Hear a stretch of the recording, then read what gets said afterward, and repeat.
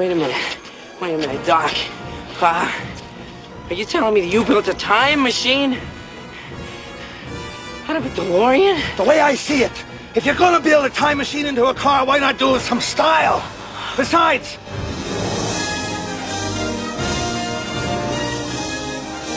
Very nice. Thank you very much. Now, why don't you make like a tree and get out of here? It's leave, you idiot. Make like a tree and leave. You sound like a damn fool when you say it wrong. All right, then, leave! What's your name, dude? Martin. Eastwood. Clint Eastwood. What kind of stupid name is that?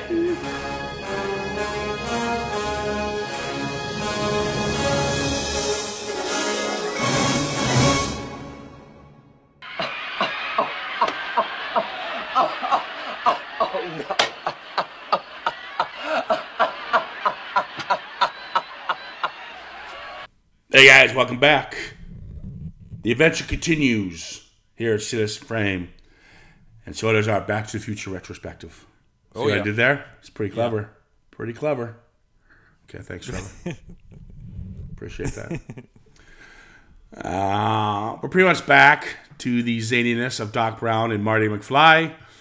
This time they are going to the future, as we were told in the last one. And I'll say this. The one thing about the middleman in any kind of trilogy seems to always get the bullied because it's kind of a chaotic mess. You know, it's kind of, and then it settles in the third act, the third film. So, and this is kind of why this one is the redheaded stepchild of the group. A lot of people don't think it makes sense, or they think it's too chaotic, or whatever reason.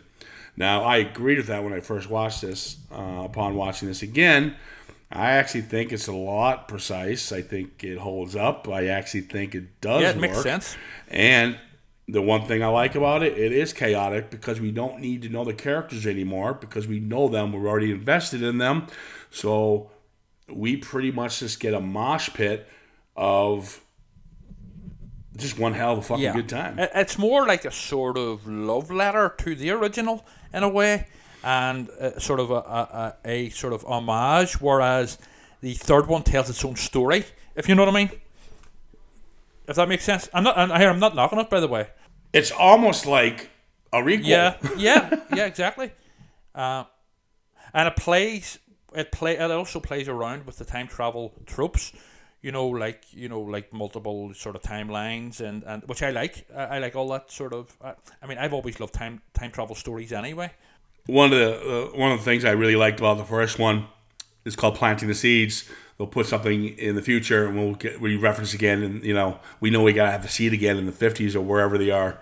And this one is full of them, especially the Sports Almanac. Yes. And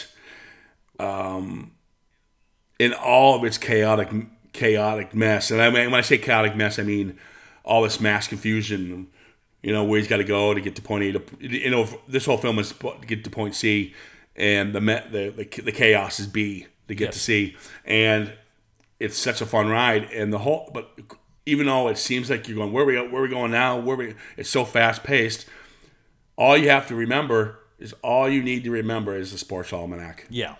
That is the key to this. This is all they have to do. First one, get George to kiss Lorraine. This one, get the Sports Almanac back. And destroy it. That's it. If you just focus on that, it all makes sense. I think because of all the running around and Biff's now this and Biff's now that and yada, yada, yada, I think people kind of lose focus. If you just focus on the trail and what they have to do, it does make sense. And the flow is quite smooth. Yeah. People have often said it's full of plot holes and stuff. If you go by the rules that are laid down in the first one and are continued in this one, it works and it does make sense. And that's the problem. I think people, because it's so fast paced, it doesn't stop. People think they're cheating, and they're not. It does follow the rules as the first one. So if you're going to say that about this one, you're going to have to say that about the first one. Yeah. There are a couple of plot conveniences that do niggle me. Yes. But it's Back to the Future. You know, you're not. It's not like real science, if you know what I mean. You know. Yeah, they're time travel movies get away with it. That's it. To a certain It's just the way extent, it's as long as gonna they're not completely convoluted, and like the way the Terminator series has become. Terminator makes no sense, and yet people love the Terminator, but Terminator literally makes no sense. Yeah, to me, they should have just wrapped the Terminator series up after the second one. And it did, but then, of course, money and greed came into it, and they made more and more. I wanted back. I'll be back. Now, we'll probably get to the Terminators. The Terminators would be a good one to do because they become so fucking chaotic. Though I like some of them. I think Salvation's an underrated gem. I don't know why. I also like parts of the third one. Of course you do. You probably... There's no incest in it, though. So you probably be The first one disappointed. is by far the best. First Although one's Harlan best, Ellison, hands down. the great science fiction writer, he had issues with pension ideas, and he is now credited whenever it's like shown on TV now and stuff. They go, Harlan, you happy? Well, he's no longer with us, but oh, okay, yeah. Sorry. But yeah, Dead. he had issues with he had written episodes of The Outer Limits, which Cameron borrows from, but with the original Terminator. Let's just say. All right. Well, we'll jump into this one now. We got Back to the Future 2. A couple cast changes here, as we talked at the end of the last podcast. Chris McGlover has walked away. Don't know what reason really it was, but it's too bad because he did make the film. He is replaced by a character actor. Don't know who he is. Just makeup. It's an extra, basically. And yeah, they took some guy and he took some of his mannerisms. This film was actually famous. He got sued by Chris McGlover, and he won. I don't know what the amount was, but this is the reason why now you can't use an actor's likeness in a sequel or another film without their permission and paying them. And that's what happened. Because with the apparently with the the footage from the original that's used of George McFly, he wasn't paid for that either. So yeah, new sort of rules come in. See that's a likeness. I can see arguing, but using footage from him from the next one, he should be paid for that. That's not right. I'll give you that. And obviously, Jennifer's been replaced. The actress who played her was Claudia Wells. Now, she would have been in this whole trilogy, and she would have had a promising career. I can almost bank on it. But sadly, her mom took very ill cancer, so she left the industry and the franchise so she could take care of her mother. I have nothing but respect for her for doing that. Yeah. Nothing but respect for her. She's made a kind of resurgence with doing a lot of the Back to the Future anniversaries, a lot of Comic-Cons, and you know what? Make all the money in the world. Yeah. Go for it. You deserve it. And I hope someday Zemeckis or Spielberg put her in something. Just give her another shout. She deserves it. And replaced, we got, at the time, the very, she was kind of hot from the Karate Kid, and Elizabeth Shue. Elizabeth Shue, she's barely really in these next two. Well, apparently Bob Gale has said that the ending of the original film wasn't meant to set up a sequel. It was just meant as a sort of final joke. And so if they had have known that there was actually going to be a sequel, Jennifer wouldn't have went away in the car at the end, the DeLorean. So they were sort of stuck with having to do something with Jennifer, but to quickly get rid of her, if you know what I mean. Yeah, they use her enough, and they gave her. But I mean, it goes to show you if Claudia, God love her, could have took this path, what it would have done for her. Because Elizabeth Shue skyrocketed from Adventures of Babysitting, Cocktail, and then the Leaving Las Vegas, and blah blah blah. It just kept snowballing, and she still works today, and she looks great. I've always liked Elizabeth Shue, but in terms of the Back to the Future films, I prefer the original Jennifer, if you know what I mean. You're a perv. No, I mean I'm not trying to compare the two, but in terms of the original Jennifer, Claudia Wells, it's Jennifer to me. Yeah, well, I think because she's utilized more in that one, slightly more, and she's given more. She's given more screen time, so you got to know her. So when you quickly replace her and dump her in the corner like they do in this one, you kind of. in other words, I don't think Elizabeth Shue got They the literally chance. dump her in the corner in a fucking bed. Yeah, they dump her in the alleyway in the very beginning. Yeah. There you go. What a great place to put your girlfriend. I'm going to put her to sleep and dump her in and the then Doc alley. says, "That'll be all right. It will only be a few minutes." Yeah, don't worry about it. Fuck her. She'll be good. You know what I mean? Yeah, the hell with Yeah. her. So he now we're in the he's got to go to the future and get Griff, which is the grandson of Biff, to Griff and Biff, and tell to get Marty's son not to go along with this crime they were going to this commit. robbery thing or whatever it was. Yeah, because he'd end up going to prison, and then his sister would get 20 years trying to help him escape. Marlene McFly. I love when he goes, here, go to the cafe, stop your son from talking to Griff. Yeah, go get a Pepsi. Here's $50. Like, what the fuck? Well, actually, that makes sense. It's 2015, so that's about right. That's how much it costs for a Pepsi now these days. So, Especially in the cinema, you know? No shit. I do love when Spielberg pokes fun at himself. The Jaws 19 is playing in the background. Well, probably not himself. He's probably, at this time, Jaws 4, The Revenge was coming out. So I think he was just rolling his eyes at it. But there's a line. You know when the 3D shark comes Shark out? still looks fake. The shark looks... Because to this day, Spielberg never Yes. liked Jaws. He says he never wanted... He wanted to show Bruce the the shark. Shark. And Bruce the Shark. He wanted to show the shark the whole film, but it kept breaking down and looked fake. So he never could. Which is an ironic twist to that story because it's not showing the shark is what makes the movie effective. Exactly. But I like that little nod to the cap and to Jaws. Yeah, so you see the Sports Almanac and the wild again planting the seed. He goes to those little kids playing. Did you see Elijah Wood? Yes, I was going to say a young Elijah Wood. Yeah. He shows the kids how to play the gunman, and he's really good at it. And he's firing the guns, which we know that's going to be useful to know in the third one coming. Again, nice little planting the seed because at this time they're filming these back to back like they did with Superman 1 and 2. You know, what works about doing that too is it allows the entire trilogy to be important. So even though 2 is not as well received as the other next one as this one and the third, it's still relevant. You still have to have it because the other ones won't make any sense. And they also set other things up that'll come into play in the third one as well, with the character of Flea and Marty's accident and not being a rock star, and also sorry, Needles, the character of Needles played by Flea. Sorry. That was Flea. Yeah, that's okay. Flea from the Red Hot Chili Peppers, but it's the character's called Needles, so they set that up as well, along with Buford Tannen, who is Biff's ancestor in the Wild West and stuff. Yeah, he's the fastest gun in the West, so they set that up because we're going to be meeting him soon. And also Marty, not liking being called Chicken, which that sort of niggled me, but then I realised that. I read up as well that Bob Gale said, well, the problem was Marty didn't really have any character flaws in the first one, which is fair enough. So they give him that flaw, and in the chicken thing. Yeah. I think the chicken thing's stupid. I thought it'd be something different.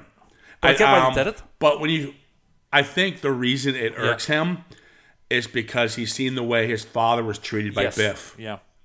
So I think it's just a trigger for him. I don't think it could be in any word, but I think chicken is just the safe word to go with. Yeah, it makes sense. So I think that's why. Yeah. Nobody calls me chicken. Yeah, it makes sense, but it is a bit stupid. Yeah. Yeah. I would have chosen something different. Yeah.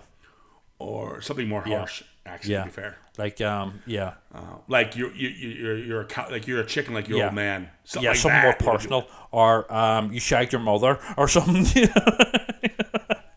Wow, there you go. Bring up the incest. I couldn't resist. Wow, Trevor, you need so much help and guidance. Couldn't resist. Yeah. Anyway. Yeah. Wow.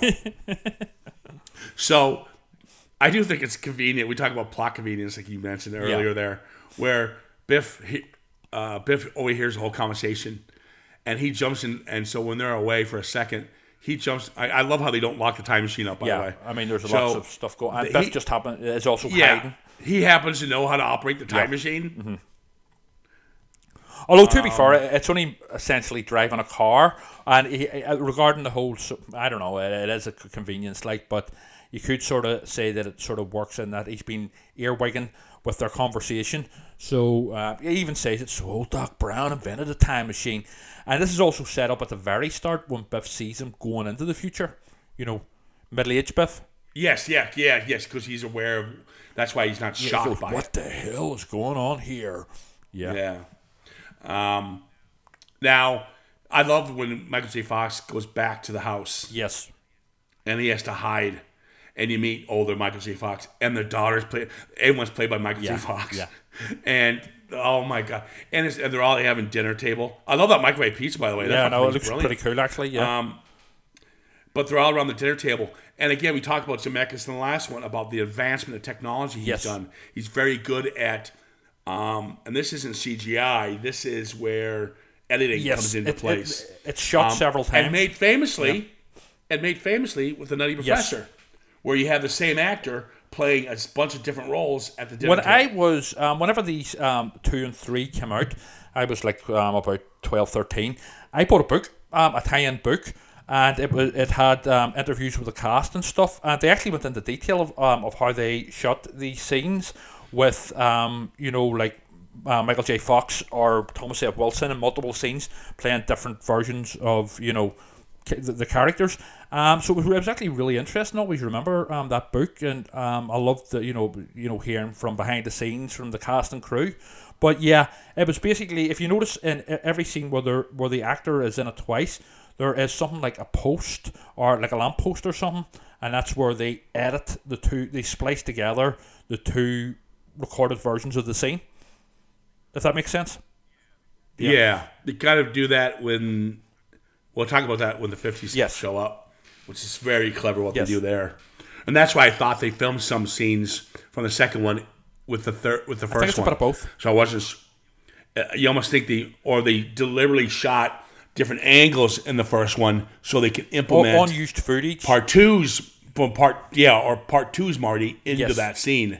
So I feel like they almost had to do 2 shots. Yes, you know what I mean, of one scene in order to be able to do that. That's why I thought they were planning a sequel, but like you said, they weren't. But I think with the stuff in the 1950s, with the the multiple Martys and stuff, I think a lot of that is reused footage from the first. I think it's a combination of basically everything, and also maybe scenes that were edited out, unused footage from the first, but also new scenes recreated, that like basically had to get all the costumes and stuff and, that sort of thing. I mean, I'm not 100%, but I think that's what they did. So when Biff went back to give the almanac to younger Biff. Yes. When they're dealing with Jennifer and stuff like that, getting her back, they go back to 1985, thinking it's all done. Everyone's happy, and then it's become a shitty Vegas. Yes. The whole town's now Biff World, Biff's Palace. There's actually a good sort of, very briefly if you catch it, there's the sign for Hill Valley, but someone has spread over Hell Valley, which is pretty good. A nice touch, it's turned to shit. It's turned to hell. And Strickland, the windows are boarded up, and out Strickland, he pops up as well. I do love the scene where they have this documentary, and it was like Biff Tanner, American folk hero, and there's Biff. I do like they've given pretty much Thomas Wilson a massive role here. Yes, and again, it kind of piggybacks back what I was saying. I'm surprised he didn't do more. Maybe because he's so unlikable, likable. He's a love-hate kind of character. That he's a cartoon character. That's the only he's known for. Everyone knows him as Biff. Yeah, he's a cartoon. Yeah, maybe but typecast as well. Exactly. But there's also, there's the big gap of Crispin Glover not being there for the comedy, so that they do try and fill it in with Marty Jr. Played by Michael J. Fox. But while Michael J. Fox is certainly very good in it, again, he's no Crispin Glover. Well, the Marty Jr. was a little over the top for me. Yeah, it was a little stupid. A bit too silly. No one's that stupid. Yeah. Yeah, it was a bit too silly. And while Michael J. Fox does play it well, again, no Crispin Glover, who had all the subtleties and complexities and just the comic timing of George McFly. Yeah. Well, George is dead now. Yes. So, well, how do we write out? What do you do when a guy doesn't want to come back? You write him out. Yeah. He's been shot dead by Biff. That's right. Those bastards. Oh, my God. Leah Thompson talks about these all the time. The fake breasts, the chest plate that Leah Thompson has to wear. Yeah. Oh, my God. It's so funny. And Marty goes, Mom, you're so big. Again, come back to the weirdness, but the I'm sure you would like to have seen him dive right in there. You sick piece of shit. Again, it goes back to the weirdness, but they don't go too far. But this same book that I had when I was 12, 13, there's an interview with Leah Thompson, and she's talking about, the Back to the Future 3 films, because, as we were saying, 2 and 3 were made back to back. But she says, I was told whenever I started off as an actress, you'll only get to play virgins, whores, and there was something else, and mothers. Yes, that's what it was, virgins, whores, and mothers. As a woman actress, here she was. Well, the great thing about the Back to the Future films is I get to play all 3. Yeah, that's true. Yeah, so now they have to go back to what I liked about it. You got the future, you got the present, and then you got the past. So you get all 3. Yes. The best part is the final act in 1955, when all they have to do is get the almanac. The way they blend the first film into this one or vice versa, is amazing. You actually think, and we just talked about it, that Michael J. Fox was there. It's like I said, they were shooting the scene with Biff attacking Lorraine in the car, and there's our Marty in the second one standing looking from a different point of view. Yes. It's like, how would they do that? They must have shot something twice, or they actually just redid it. Well, they have done like I say, I think they've done a bit of both, because obviously they reshot the opening with Elizabeth Shue instead of Claudia Wales, so there has been a bit of that going on anyway, But I love the scenes with Biff, old Biff, and young Biff arguing with each other. Yeah, what are you doing, old man? Butthead, you call him butthead. And then he says, what was it he says? Why don't you make like a tree and get the hell out of here? He goes, it's leave. You sound like a damn fool when you say it wrong. Yeah, he always gets those wrong. Yeah, and even the stuff with Biff, you don't see her. It's the grandma. She sounds like hard work Gertrude Tannen, and then even just wee small things like whenever he has the kids' ball, he goes, he's just such an asshole. He goes, you want it? Well, go get it, and he throws it on the roof. He's so over the top. Yeah, it's a cartoon character. Yeah, he's part of you almost would see him in an Archie comic. Absolutely, and it's so fun. I do love when Doc goes to Marty, here's $50. Go buy some clothes. Get something conspicuous. He's got a black leather coat, a black fedora, and shades. Yeah, and high private eye. Yeah. It's but yeah, I love those scenes with to me, although Crispin Glover sort of stole the show in the original, to me Thomas F. Wilson actually steals it here. Yeah, and that's where it was smart writing, when they knew they were going to lose Crispin Glover, instead of doing a fake Crispin Glover for the whole film. Or recasting him. I know they did recast him, but they did, but for a second. Yeah, and he was upside down. And so but what they decided to do, okay, let's give it to the next scene stealer. Let's give it to Biff. And Thomas Wilson is handed the prize, and he runs with it. He does a really nice job. And he has a physical presence as Biff as well. He just, and Griff, although the Griff stuff's a bit silly, I found, but definitely as Biff, old Biff, the young Biff together. Yeah. This whole action sequence to where he's kind of elongated when he's going across the ladder on the top, seeing himself play the guitar, and he's got to drop the bag of sand on their heads. I thought that was a little... Well, again, I think they were trying to sort of replicate the tension of the original film, where basically anything that can go wrong goes wrong, and more. So I think they were just trying to up the tension there. Because even Strickland gets the almanac at one point, but it turns out it's a dirty magazine that they've had. Yeah, what was it called? A la ooh la. Ooh la la. Ooh la la porn. Yeah, ooh la la. That's what Marty says whenever he sees his mum's breast implants. Okay, that's, again, you're going right back to it, man. You're going right back to the incest. I'm just winding you up. You're sick. So, but I like that. I like that reveal. That's kind of like what I was talking about with the letter. Don't show the letter. Because when he confronts Biff Strickland, and he goes, give me this magazine. What are you doing with this magazine? He looks at it and he takes it from him. So I'm like, why would you take a sports almanac? That makes no sense. It's just a magazine. But it does make sense when he knows what's in there. It's ooh la la. So it was a porn mag he was taking from him. We thought it was a sports almanac. That is a nice way of planting that. I also love, red herring. and I also love the exchange between Strickland and Biff. You know, there's a brilliant line where Strickland says, "Is that liquor I smell?" He goes, "Well," Biff, actually being clever for a change, turns and says, "Well, I don't know because I don't know what liquor smells like because I've never drank it before."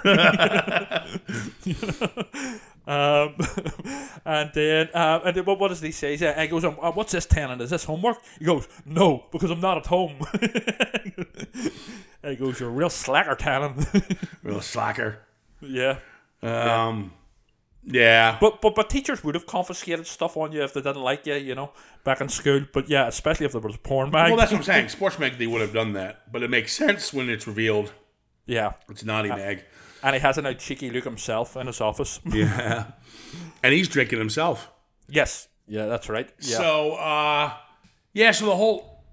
I remember seeing this in the theater, and what I knew we knew there was a third one coming at this point. And obviously the car gets zapped by the lightning and disappears. Yeah. And I love this ending. That's like a good serial. It's a real cliffhanger. Yeah, serial films back in the 40s and 50s, Lone Ranger and Flash and all were these cliffhangers. And this is a great cliffhanger. Yep. Where he disappears. All of a sudden, Western Union shows up because we have a letter for you for 70 years later. He's like, fuck, Doc Brown. He's alive. 55, he's in the West, but he's alive. Yeah. And then it cuts to him running back to the first movie to get the Doc who just, 1950s Doc. Yeah, 1950s Doc who just got rid of Marty from the first one.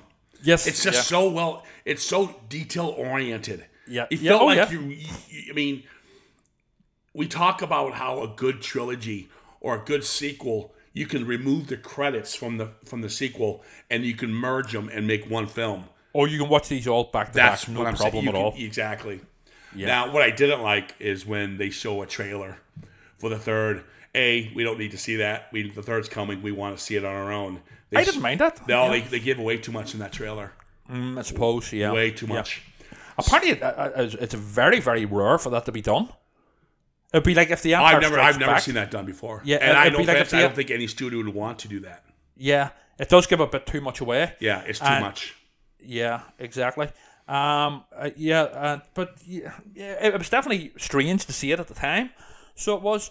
But but it does set things up. Generally, overall, it sets things up beautifully for the third one. All they had to say was to be continued, and then show an old West photo of Doc and Marty in it. That's it. With the clock. That's it. That's all you needed. You didn't need anything else. Yeah. Again, you and I aren't going to go back and give our review. We all know this is a wonderful film. I think it's better than I remembered. I remember not liking it because of the reasons I brought up. But now watching it through the podcast eyes, I'm pleasantly rather enjoyed it, and it does make a lot of sense. I remember at the time not so much, sort of worrying about it not making sense, but although it did sort of niggle me a bit about, sort of how Biff, although it is explained about, when Biff comes back to the 2015 that they're in because he's changed the past. But anyway, that gets resolved. But I remember at the time thinking it was a bit too fast-paced. Especially compared to the original, but no, it's still a very, and it does of course miss Crispin, but it is still a very, very entertaining film and sequel. All right, well, we're going to end with the third one. I can't remember the reviews of the third one. I think it's the less liked. I can't remember. I thought it was the second one, but I might have been wrong. But we'll find out. We'll talk more about that when we hit the finale of Back to the Future, which was filmed in 1990. We're going to the Wild West. The Wild West. That should be fun. I haven't watched it in a long time. I do remember Marty McFly's really bad Irish accent. Yes. And as Clint Seamus, Eastwood. yeah. What's your name? Clint Eastwood. Well, there's also we'll get to it when we discuss it. There's also the fact that Seamus McFly and all the McFlys throughout history marry women that look exactly the same. I don't mind that. Leah Thompson. I'd be a McShamus. Whatever. Yeah. I can get Leah Thompson. Yeah. All right, guys. There's another wee Easter egg. Just what do you call it? Marty Jr.'s middle name is Seamus. So that was obviously setting up as well. He's named after his great grandfather or whatever it is in the third one. And in the second one, they show Clint Eastwood. Yes. And how he gets shot, and he put the iron, cast iron in his chest. Yeah. So they planted that seed a bit too. Yeah. All right, guys. Give us a shout on Citizen Frame there on Facebook, or again on Citizen Frame _podcast on Instagram, and tell us how we're doing here on the Back to the Future retrospective. Give us a shout out. Give us some likes, dislikes. Give us some recommendations of a retrospective you might like to see. We will be continuing retrospectives because it's a quiet year in cinema, believe it or not. So we're going to be probably don't know what we're going to be tackling yet, but I know the Nightmare on Elm Streets are next. That's going to be a fun one. Yeah. All right, guys. We'll chat soon. Take care of yourselves.